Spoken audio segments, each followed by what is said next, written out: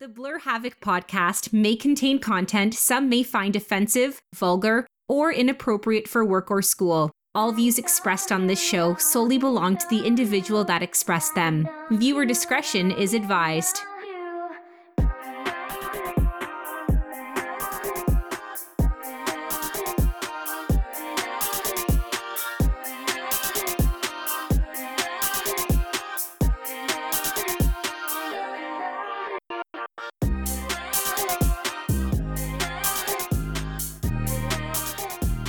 Hello, and welcome to the newest episode of the Blur Havoc podcast. I'm your host, the luxurious Alistair Haken.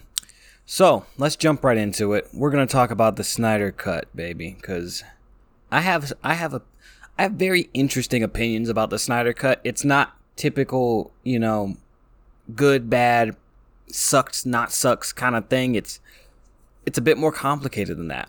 Because if you want my hot take on it, Too Long Didn't Listen is that it's not the worst superhero movie I've ever seen. It's just one of the most unenjoyable movies I've ever seen. You feel me? Do you get what I'm trying to say here? It was an unenjoyable experience mainly because of how long it was.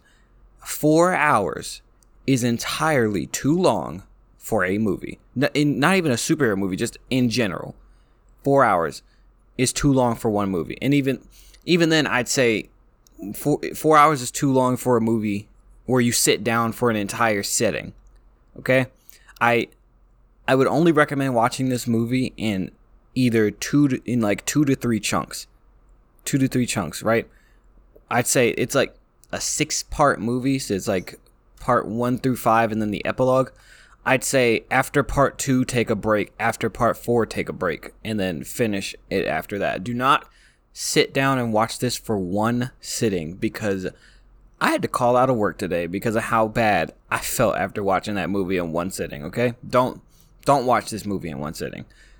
But if you want the nitty gritty as to what I think of the writing, sit back, relax, grab some popcorn, because I can guarantee you this is not going to be a 4-hour long episode. I can guarantee that.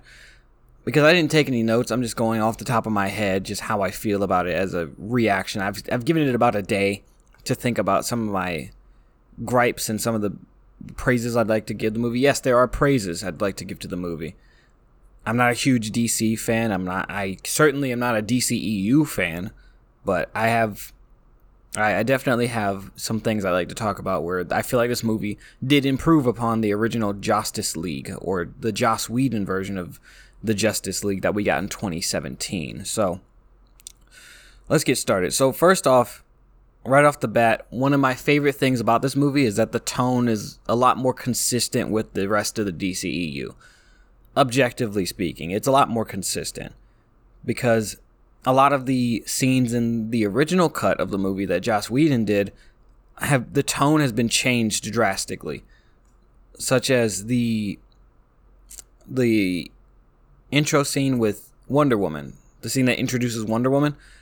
It was played for the beginning of Wonder Woman 1984, where it's supposed to be boisterous and it's swashbuckling and it's oh, look at how fun it is to be a superhero kind of thing.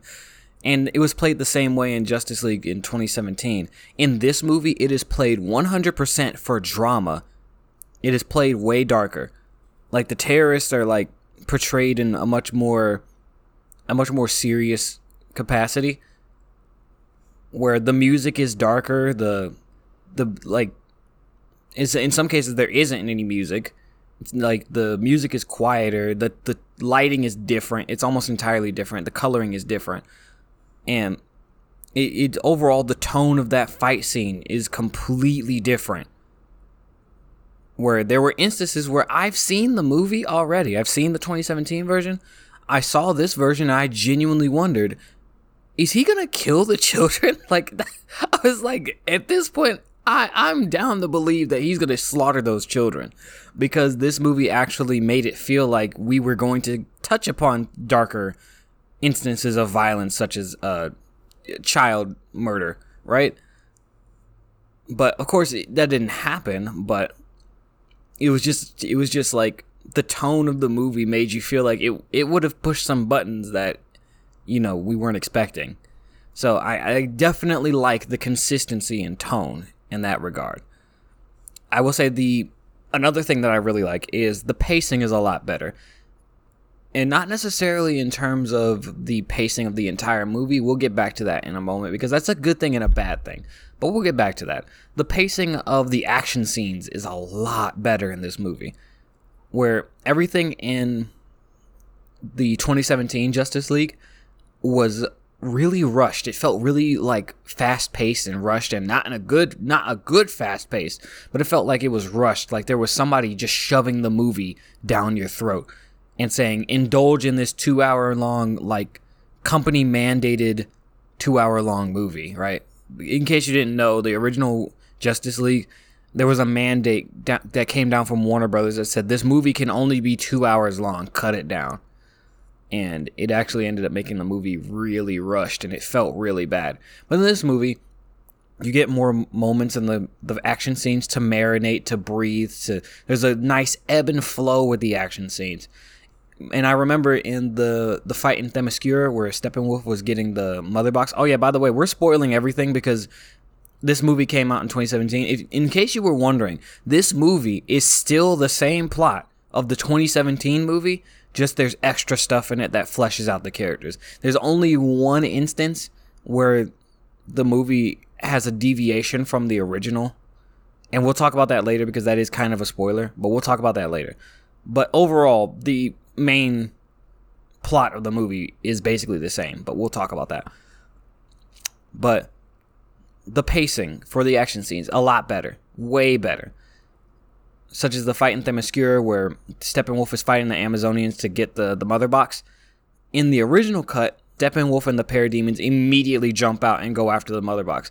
In this movie, you get a sense of, I mean, not really because I had already seen the original cut, but you get the sense that maybe Steppenwolf is done for now, and maybe they can delay the inevitable. But you get a breather, and then Steppenwolf leaps out of the water. So it feels a lot better paced.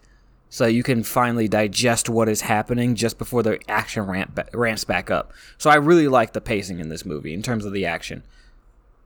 Also, in terms of the action, the fight scenes, there aren't any new fight scenes in this movie. It's the same 5 or 6 action pieces from the first cut, except for that sequence where Batman uses a crook to capture a parademon. That's not in the movie. That was a Joss Whedon add-on. That's not in the movie at all, which is good. But because there are several questions about how does Batman even know what a parademon is, but there we go. The Justice League version is inferior in almost every single way, but we'll talk about that later. So, another thing that I really liked about this movie is that the characterization, because of the length, we get more time with each character, and the characterization is far better in this movie, especially Steppenwolf. Steppenwolf actually feels like a character in this movie. Instead of a PS4 video game boss fight with poorly rendered CGI, the CGI is a lot better on his character now, but not that much better. He's still like a CGI monster man, but he's a CGI monster man with motivations. That's what I really like about this Steppenwolf, is that I actually felt like I understood why he was doing what he was doing.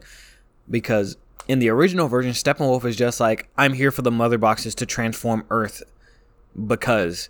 While in this version, oh wow, I just hit my hand on the table. But in this version, we find out that he, in the past, has betrayed Darkseid, right? He betrayed Darkseid to try and capture the throne, right? And Darkseid was like, we're not having that. But Steppenwolf, in his lust for power, let me start that thought over. Steppenwolf basically, in a way to like try and get in the good graces of Darkseid, he needs to conquer worlds for him as not his herald, but basically as his enforcer. Where Darkseid is back on Apokolips and he's chilling while Steppenwolf is claiming all these planets and stuff. So I feel like now we actually have a good understanding of what Steppenwolf's goal was. He wanted to be back in the good graces of Darkseid, which is awesome. That we actually get that understanding as to why he wanted that. Why he wanted to destroy Earth and all of that. So, that was good. Cyborg, we get a lot of backstory with Cyborg. And this is where we're going to get into that one change that wasn't in the 2017 version. Is that Cyborg and his father get a lot more interaction in this movie. So we can genuinely get an understanding as to why Cyborg is so upset with his dad. And we didn't even know this, but in the original cut of Justice League, this was never touched upon.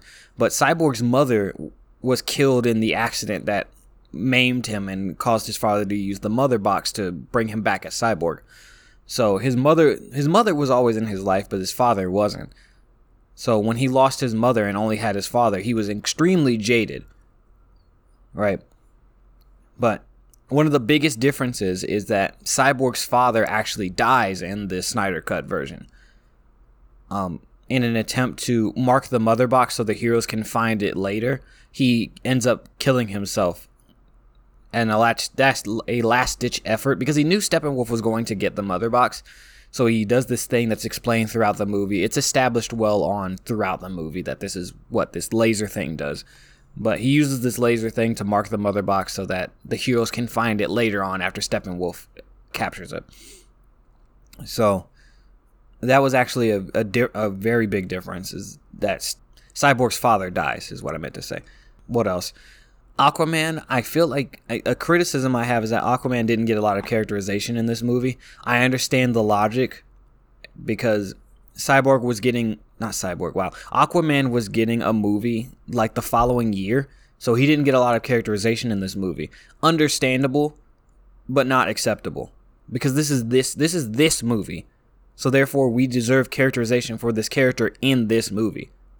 So I understand your logic. It's still not acceptable, though. So I'm going to drop it at that, since we understand why they went with that. And the Flash, I'm going to be real with you. I cannot stand this version of the Flash. I don't like him. I prefer the cocky, like, overconfident Flash from the Justice League cartoon, where he's super confident, he thinks he's really cool, and then characters would constantly, like, shut him down. Like Hawkeye would Hawkgirl would consistently shut him down and like blow his ego into oblivion. And I loved moments like that where a character who thought he was cool was constantly getting destroyed by other characters in terms of his self-esteem. But in this version, he's this really neurotic, like super fast-talking, awkward dude. And I feel like that personality doesn't fit with the Flash. But that's me personally. But I don't like this version of the Flash. However, objectively, I feel like the Flash's motivations are completely and utterly not fleshed out. Because we understand why he wants a criminal justice degree. Because his father was wrongly accused of murdering his mother. Understandable. But that doesn't explain why he wants to join the Justice League. We get a flimsy explanation of, he just wants friends. What? So you want friends, but at the cost of possibly your life and therefore your chance to free your father from prison?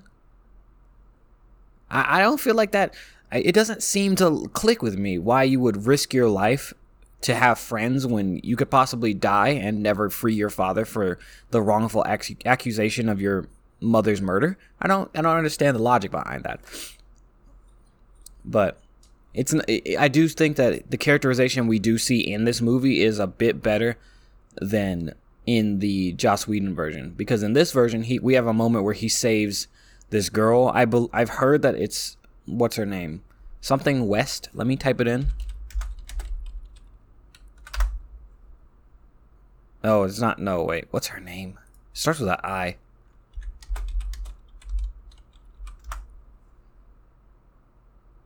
Iris West. So her name is Iris West. I believe that's who it is in the Snyder Cut. Hold on, I'm trying to confirm this. Give me a second. Yeah. So the woman that he saves at the beginning of the movie is Iris West. And we get a moment to see that Barry does have the makings of a hero, It's just that he doesn't understand. He doesn't have that fighting, that fighting instinct that the other characters have.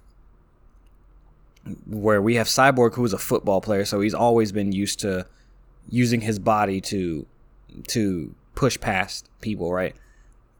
Which reminds me of a really awesome episode from the Teen Titans cartoon back in like the 2000s, but we'll talk about that another day. Aquaman is the rightful heir to the throne of Atlantis, and as we saw in the movie, he was trained to know how to fight. Wonder Woman her entire race is full of warrior women.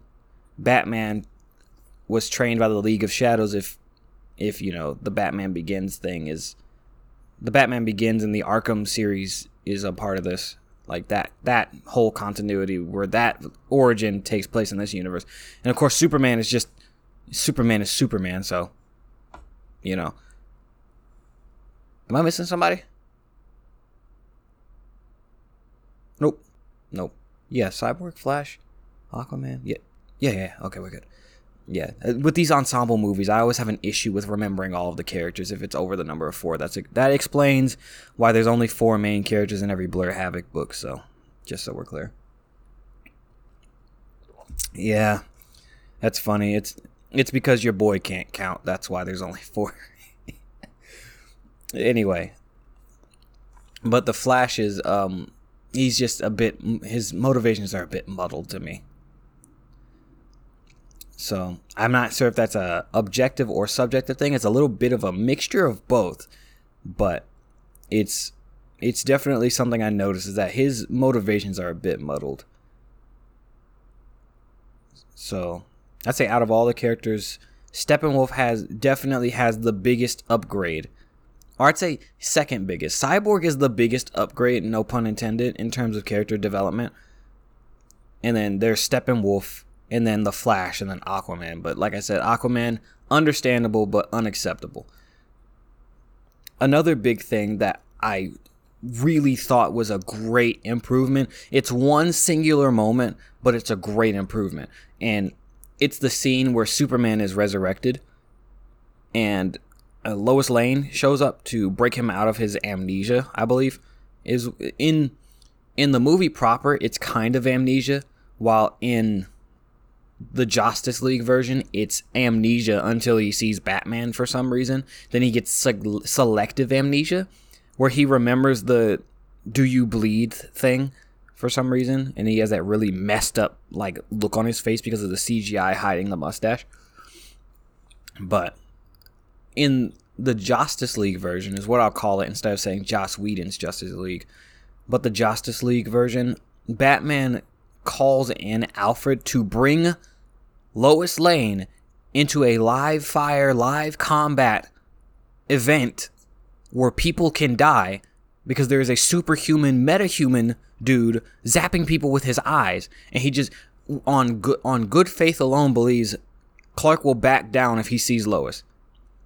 That was incredibly careless of Batman to do. That made no sense, because if seeing Wonder Woman and Batman didn't jog his memory, what makes you think Lois Lane would? What, the power of love? Love is the 4th dimension. Really? You think that is what's going to snap him out of it? So what the Snyder Cut does instead is that it's established early on in the movie that Lois has not been going back to work at the Daily Bugle, but it's the Daily Planet. She hasn't been going back to work since Clark died, or Superman died, whichever one.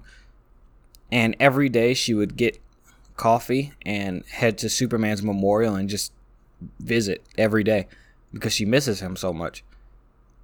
But on the day she decides that it will be one last time she goes to visit the memorial, is the day that Superman is revived.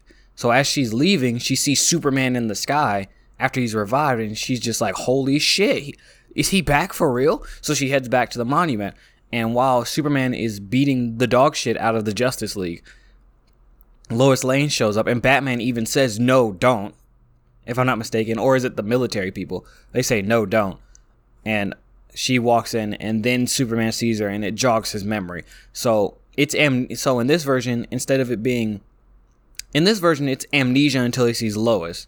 While in the Justice League version, it's amnesia until he sees Batman, and then it's only he remembers some of it. He doesn't remember Lois for some reason, but he remembers the "Do you bleed" thing, which is just like, out of all the things, you remember that? Okay. So I really appreciate that they addressed the fact that, or rather, didn't address, but it fixed the fact that Batman was incredibly careless in that situation for bringing an unarmed, very vulnerable civilian into a live fire situation. So I really did like that. Now, any other positives I can think of at the moment? I'm actually going to pause for a second so I'm not just recording on dead air. Okay, so now I'm going to talk about a few things that are not necessarily good or bad, but I want to talk about them because it really puts in perspective what this movie is. So this movie, like I said, it's the same plot of the 2017 Justice League. It is the same plot. But there are some things that are added, such as the addition of Darkseid. Darkseid was apparently supposed to be in the original cut of the movie, but Joss Whedon cut him out, and a lot of his scenes were actually replaced with Steppenwolf. Because in the 2017 version, the flashback where the Amazonians, the Atlanteans, the Green Lanterns, and the gods and everybody are fighting Darkseid's army, it's Steppenwolf that is on the planet, and they beat up Steppenwolf, and he leaves. While in the movie, the Zack Snyder version, Steppenwolf isn't even in that scene. It's Darkseid. Darkseid is in that scene, and he's fighting them. And Charlie from Moist Critical, he made a very good point that Darkseid gets his ass beat in that scene. And if you remember the continuity of Wonder Woman, Darkseid getting his ass beat in that scene is really, really bad when you realize it is Ares from Wonder Woman that lands the incapacitating blow that basically puts Darkseid into a coma. I mean, he's not in a coma in the movie proper, but he passes out after getting struck in the chest. Very brutal and gory hit, by the way. Like, blood is flying out and everything. But Darkseid is defeated by Ares from Wonder Woman, and then Wonder Woman defeats Ares. So does that mean that Wonder Woman could easily defeat Darkseid? Like, it's kind of an interesting conundrum there. So it depends on if you're a fan of Darkseid, whether or not that will upset you. But it is very interesting that Darkseid got his ass cheeks clapped real bad in that scene. While in the Joss Whedon version, Steppenwolf kind of is defeated, but he's not like badly destroyed as Darkseid is in the movie proper. But Darkseid does make other appearances outside of that sequence where he has a few lines, bad guy, typical bad guy stuff. He doesn't really do much. But one interesting thing is this character named Desaad. I looked up a little bit about him. I think this interpretation of this character looks way more intimidating and way more badass than he does in the comic books, dude. Like, he actually looks like he could probably hurt somebody very badly, but in the comic books, he looks more like a yeoman or like a yes man. Like, if Iago from Aladdin was like a human and wasn't always constantly being a smartass with Jafar, that's what Desaad is basically like in the comics, if I'm not mistaken. I mean, we can always double check. We got a computer right here. Matter of fact, Desaad in Justice League proper, he actually looks kind of like Corvus Glaive from what's that movie? Infinity War. Yeah, he looks like Corvus Glaive from Infinity War. That's really interesting. Huh. Wow. I wonder what that's about. But anyway, I guess that's just a subjective thing. I really like the design of Desaad. Desaad looked really cool in Justice League. I mean, Apocalypse looked kind of stupid to me, but Apocalypse always has looked stupid in Marvel, but Apocalypse is the planet that Darkseid resides on, and that's why I confused it. But this, all these characters, bro, all these characters, get your shit together. Oh man, Darkseid has always looked really doofy to me. Like he's always looked really goofy. So yeah, but Desaad does look really cool in this movie. And then there, what's that character? The lady, Mother something. What's her name? Mother something. Granny Goodness. Granny Goodness makes an appearance in this movie. She has no lines, but she does indeed make an appearance, which is interesting. She's just there.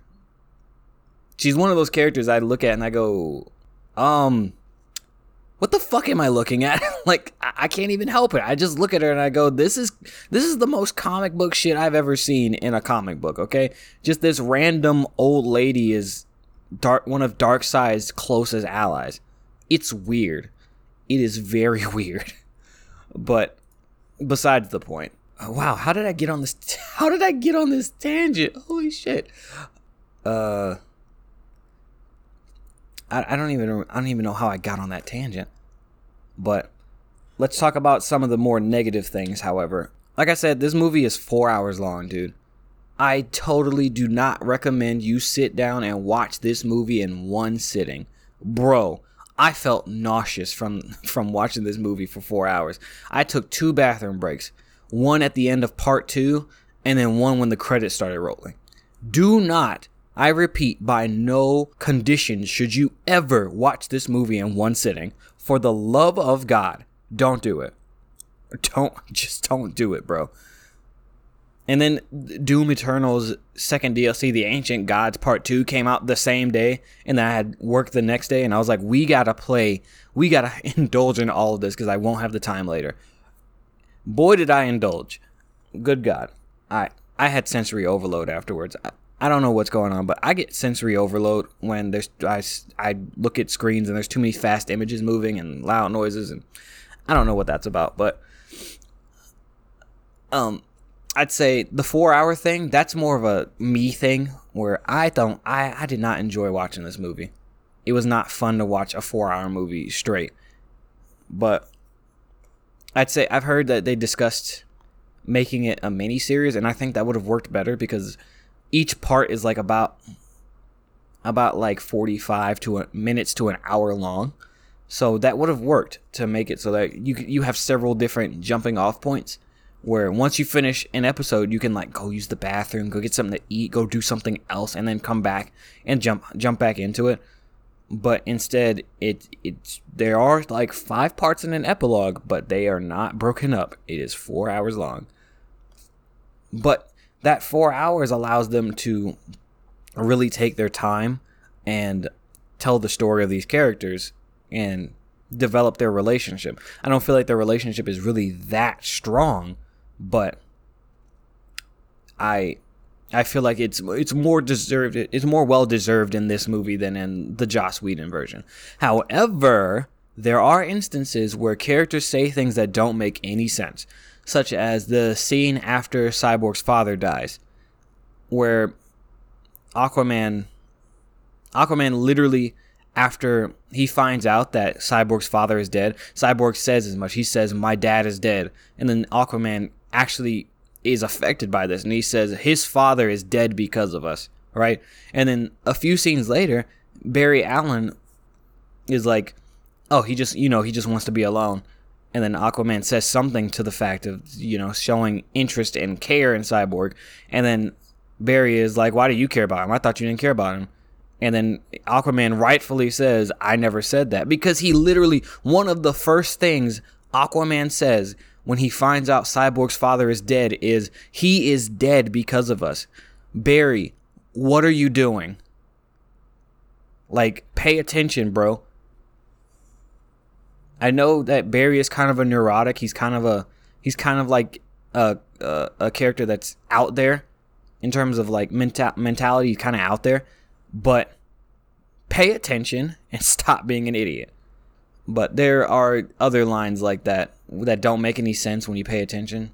or think about it a little bit, such as the line where Steppenwolf says, what did he say? He says something about, I will bathe in your fear, right? And that line actually makes more sense in the Justice League version. Because in the Justice League version, it is explained that the parademons feed on fear. The parademons feed on fear.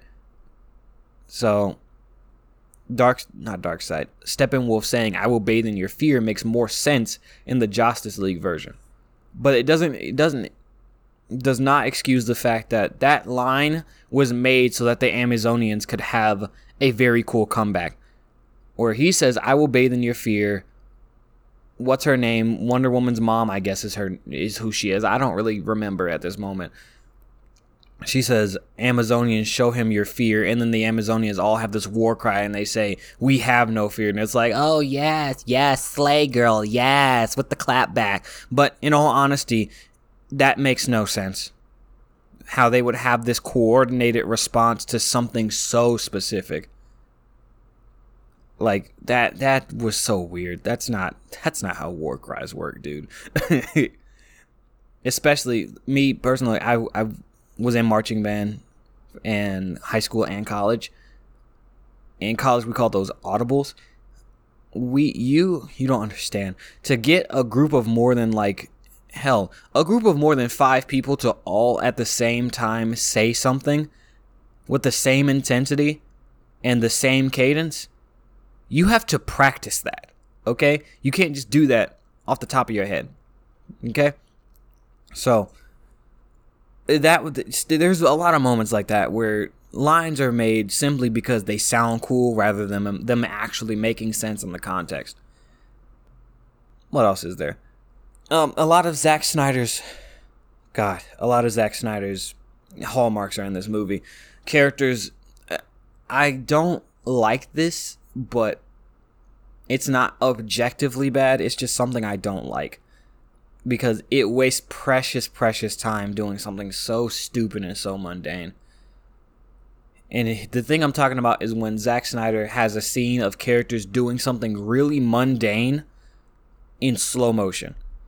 I'm talking about, and the biggest offender is the scene where Aquaman is walking to the pier and he's like drinking the bourbon and he throws the bourbon and it's all in slow motion. It's all masturbatory, dude. And like the music is playing and then the water washes up and covers them and it's like, dude, don't do that. Because in all actuality, I was taught for film that you don't ever want to film your characters doing things like walking from point A to point B. You want to cut down on that as much as possible. Such as you want to film them beginning the walk somewhere, and then maybe them walking somewhere, like a wide shot to show you how far they have to walk, and then close up on them while they're talking. You don't ever want to just have 2 characters or a character walking somewhere silently. You don't want to do that because that's precious time you could be using to develop something. That scene literally added nothing other than Aquaman is drinking alcohol and he is returning to the sea while music plays. Pourquoi? Why are you showing us this? This adds nothing.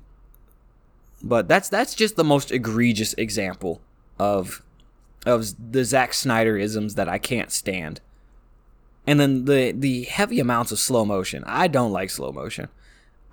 This is going to sound really crazy, really hot take, but I prefer the high intensity action sequences of Transformers over the Zack Snyder action scenes of over the top slow motion. Now we got to break that down, okay? I have to go at this bit by bit. I know, don't turn the episode off. Stay with me.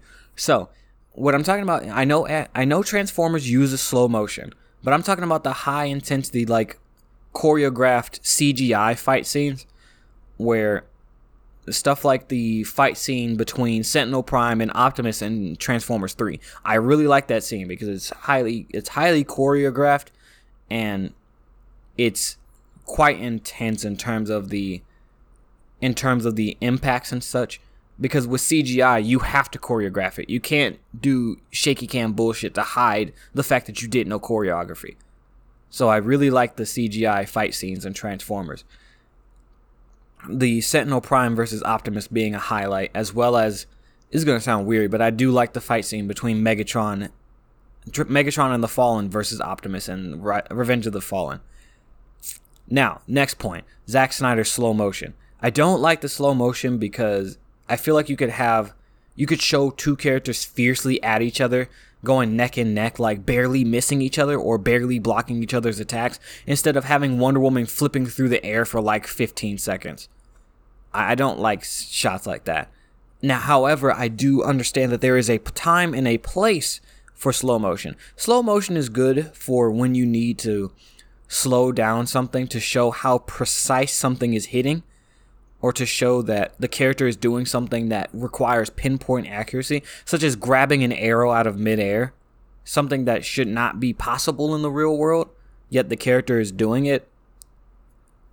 Slow motion works well for something like that. And Zack Snyder isn't even the most egregious when it comes to slow motion. If you've ever seen any of the Resident Evil movies after the first one, you'll understand what I'm talking about. Those movies are so over the top with their slow motion. The scene where what's her name? I don't even remember her name. The made-up character they made for the Resident Evil movies, who's played by Jill. What's her name? Mia Malkovich? Is that what it is? You see, now I gotta look it up. I'm gonna look it up.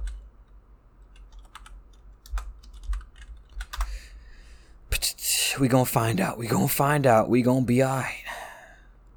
Was it Retribution, the movie I was talking about? Retribution or Afterlife? The one that had the you'll know what I'm talking about when I talk about it. Mila Jovovich. Wow. Mila Jovovich. It's the part in one of these movies where they were fighting in like a shower in a jail, and like she was fighting an executioner from like Resident Evil 5, and the entire scene was in slow motion, bro. It was so bad. Yeah, it was Afterlife. It was Afterlife because it was the one that had the post-credit scene where Jill Valentine shows up. But the entire fight scene with the executioner was in slow motion, and it was so unbearable. So while I don't like Zack Snyder's use of slow motion, it's not the most egregious version of slow motion. And in 300, I like it in 300 where like he does the thing where it's in slow motion to show the impact and it speeds back up and then slow motion again. I love stuff like that, however, because it's a good balance of the two. Of choreography versus slow motion. It's a good balance of the two. So we're a little bit over 30 minutes, and that's fine. But overall, what do I think? Is it groundbreaking? No. Is it the best written? No. In terms of dialogue and plot, it's not the best well written, because there are a lot of scenes where there's dialogue such as that are just 100% exposition, such as the nightmare sequence at the end of the movie. Yes, the nightmare sequence with the Joker and Batman, that is at the end of the movie, and it literally goes nowhere. So don't even watch this movie if you're trying to see how that plays into everything. It literally doesn't. It's a post-credit scene that takes place before the credits. And there is no post-credit scene, so don't worry about it. Once the credits start rolling, you can go take a piss. But a lot of the movie's dialogue is exposition heavy, and there's a lot of convoluted concepts, such as the thing they need to do to resurrect Superman. It's really complicated. They could have dumbed that down. They could have dumbed it down, and like he could have dumbed it down. Whoops. They could have dumbed it down and made it a little bit more simplified, just because there was no reason to make it that complicated. You have to touch the box. That's the moment it touches the water in order to revive Superman. It's just like, bro, just dump the mother box in the water and run really fast. Like, you don't have to explain. You don't have to over-explain it, bro. But it is interesting to go back and rewatch it and see all the scenes that Joss Whedon added. Because the scene where there was that manufactured drama between Batman and Wonder Woman in the Joss Whedon cut where Wonder Woman shoves Batman, that's not in the Zack Snyder version. That scene does not exist. But it's interesting to rewatch it and see a lot of the things that were missing be restored, such as Cyborg's backstory, and then a lot of the things that Joss Whedon added that were really bad. So, yeah, I don't think I'll ever be watching that again, but I will say that it is better than the original version. Definitely better. I'd give the original version, I'd give like a 3 out of 10, maybe a 2 out of 10. This version, I'd give it like a 6 out of 10. And no, the length is not a reason why I would give it a 6 out of 10.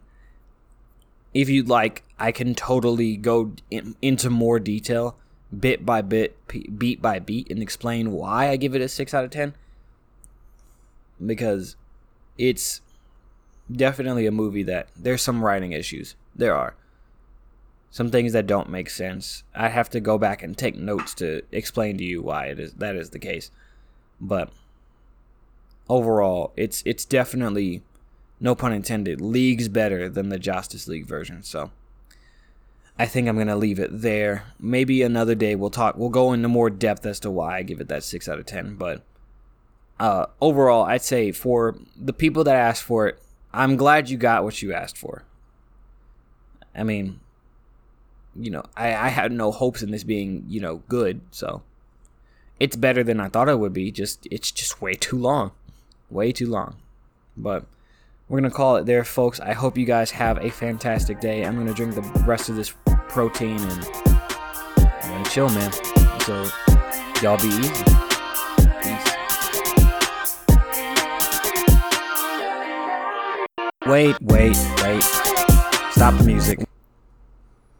Gotta make a quick addendum. I realized something while I was editing this, that one of the easiest ways that we could have avoided a 4-hour movie was if you properly set up the Justice League instead of having a 30-second commercial in Batman v Superman. If you properly set up each hero with their own solo movie, like Marvel did it, we wouldn't have a 4-hour Justice League, probably just a 3-hour Justice League. So, we're in this mess because DC just didn't plan properly. I'm not going to put that on Zack Snyder. I'm going to put that on DC. So, I just wanted to add that. And we'll see you next time. Peace.